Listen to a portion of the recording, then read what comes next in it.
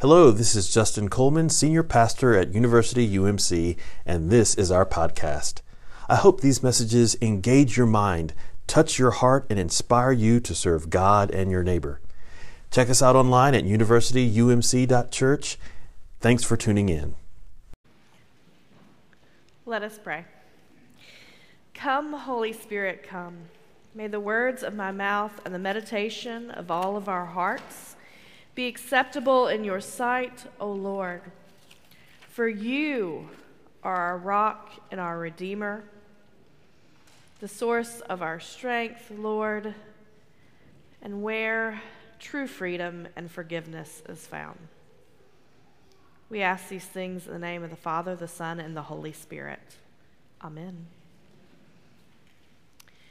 Do you know what I think might be the hardest lesson that I've ever had to learn as a Christian? You got any guesses? What do you think is like the hardest lesson? You can talk, Scouts, like for real in church. What do you think? Forgiveness, yes. We kind of did give it away, didn't we, what we were talking about today. But really, truly, I think forgiveness is the hardest lesson that I'm learning as a Christian. You know, I fear that when I am left to my own devices, I would often choose revenge over forgiveness. Getting even with someone offers a momentary rush of adrenaline that is often more appealing than the harder work of forgiveness. Maybe you struggle with this too.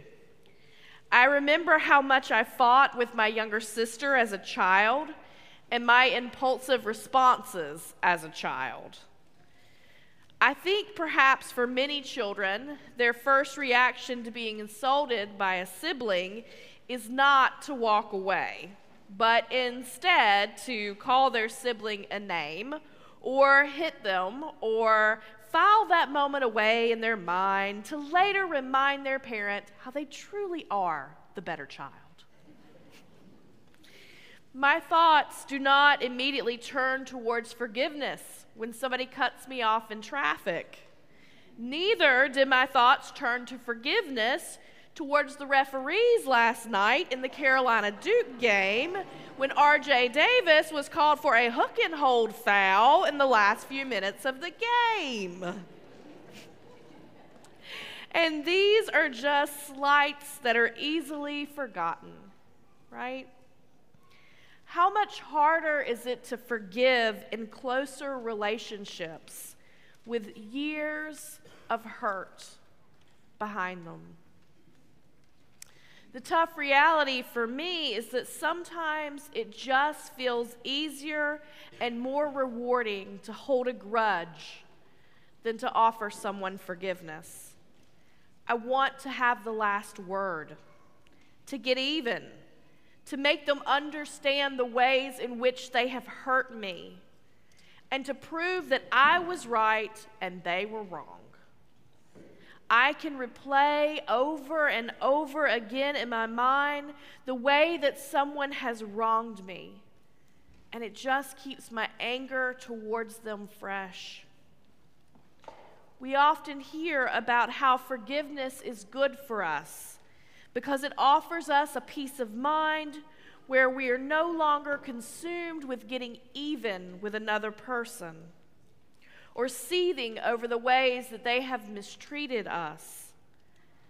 That may be true, but I don't think that's the reason why we should forgive as Christians. The simplest way I know to explain it is that we forgive because God has forgiven us. In fact, in a few minutes, we're going to take Holy Communion, and we're reminded in the communion liturgy that on the night before the crucifixion, at the Last Supper, the night before his death, Jesus took the bread and the wine, and he said, "Take and eat. This is my body given for you. Drink this, all of you. This is my blood of the new covenant, poured out for you and for many for the forgiveness of your sins. And as he hung on the cross, he looked at his persecutors and he prayed, Father, forgive them, for they know not what they are doing. After his resurrection, Jesus told his disciples, the forgiveness of sins must be preached in his name to all nations. Jesus revealed a God who is more willing to forgive than we are to ask. We can trust with the Apostle Paul that Christ Jesus came into the world to save sinners. And with the writer of Psalm 103, we can recognize that God won't always play the judge. He won't be angry forever. God doesn't deal with us according to our sin or repay us according to our wrongdoing. Because as high as heaven is above the earth, that's how large God's faithful love is for those who honor God. As far as the east is from the west, that's how far God has removed our sin from us. This is the amazing grace of which we sing. The grace, the unearned forgiveness of God, which we have received, and we should extend that grace to others. When we say that we believe in the forgiveness of sins, we're not only confessing that we are sinners, not only that God is willing to forgive us, we are also expressing what is taught throughout Scripture, that we are called to forgive the sins of others. Jesus teaches this over and over again in the Gospels. In the Lord's Prayer, we say, forgive us our trespasses, as we forgive those who trespass against us. When we pray it, we are asking God to forgive us in the same way that we extend forgiveness to others. In the Gospel of Matthew, after teaching the prayer, Jesus goes on to make this point clear by saying, if you forgive others their sins, your heavenly Father will also forgive you. But if you don't forgive others, neither will your Father forgive your sins. So how do we do this? What does forgiveness look like for a Christian? Forgiveness is not holding a grudge or taking revenge. It is to release your desire to get even.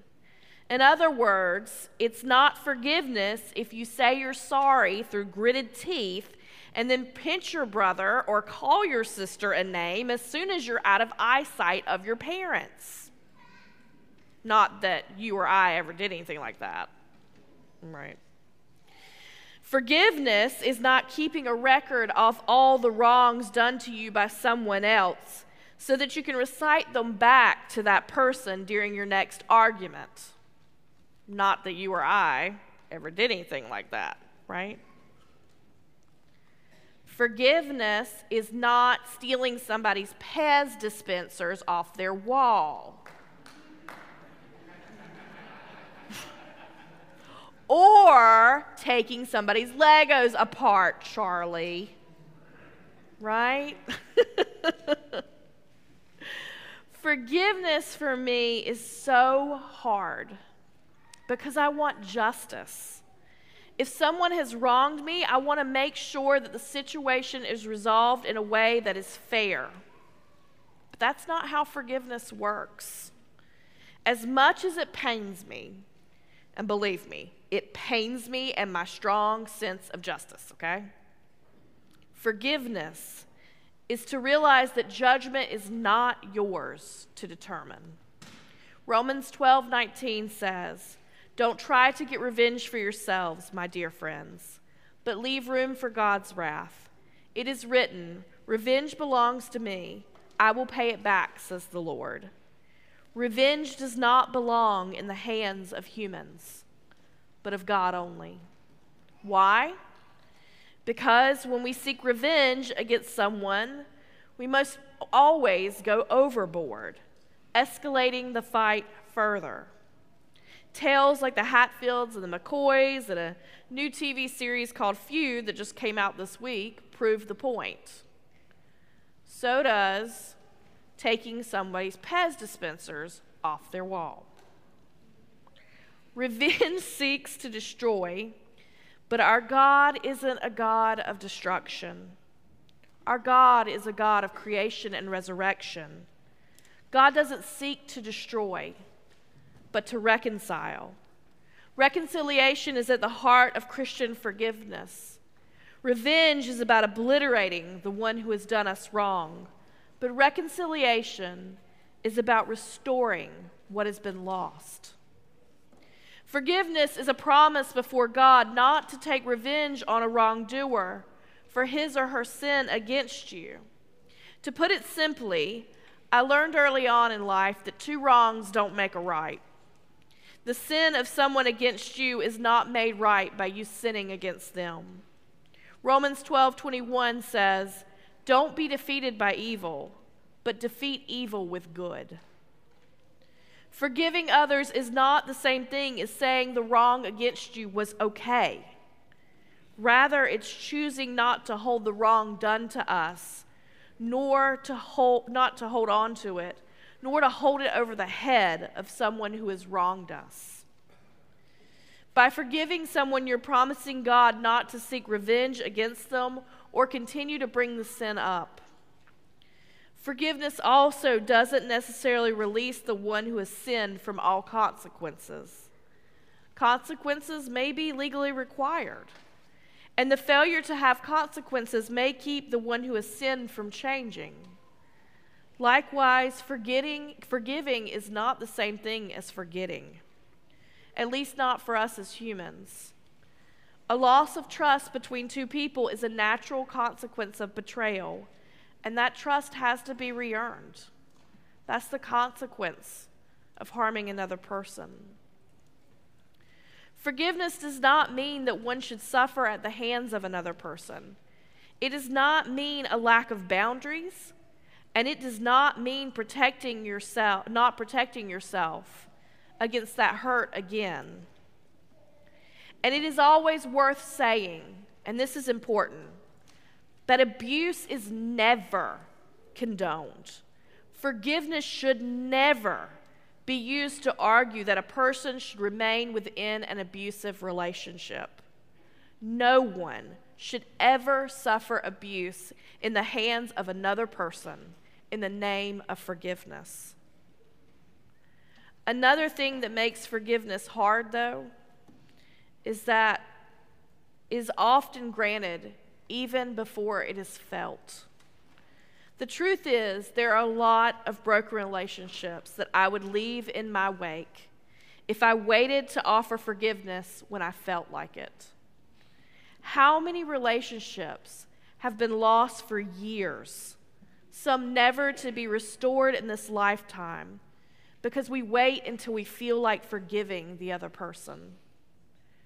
Perhaps we don't feel like forgiving before we offer forgiveness.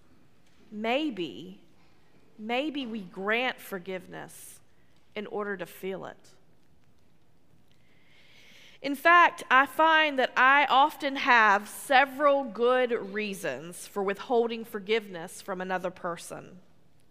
If you watched the worship video this week, you would have seen me wearing a sweatshirt that reads, "Love Anyway." I wear it because it reminds me that I always have lots of good reasons for withholding love and forgiveness. But God asked me to love anyway. My ability to love more fully and forgive more readily is truly the work of Christ in my life, and as a result of my growth as a disciple of Jesus. Remember, forgiving others is not the same thing as saying that what the person did was okay. Rather, it's choosing not to seek revenge, not to hold the wrong done to us over their head, or to hold on to it ourselves. I want to leave you with Eugene Peterson's translation of today's scripture from the Message. It's a good word, If your mind has wandered during this sermon, which sometimes happens, I want you to bring it back for a minute. Focus. Now I'm going to sum it up here. You ready? All right? Even if you forgot what today's message is about, not that it's ever happened to anyone, you could always turn to this passage of Scripture in the message from today in your Bible, okay, the Message translation of your Bible. Here's what it says. Bless your enemies. No cursing under your breath. Laugh with your happy friends when they're happy. Share tears when they're down. Get along with each other. Don't be stuck up. Make friends with nobodies. Don't be the great somebody. Don't hit back. Discover beauty in everyone. If you got it in you, get along with everybody. Don't insist on getting even. That's not for you to do. I'll do the judging, says God. I'll take care of it. Our scriptures tell us that if you see your enemy hungry, go buy that person lunch. Or thirsty, get him a drink. Your generosity will surprise him with goodness. Don't let evil get the best of you. Get the best of evil by doing good. These are words to live by, friends. Forgiving is a central part of our Christian faith.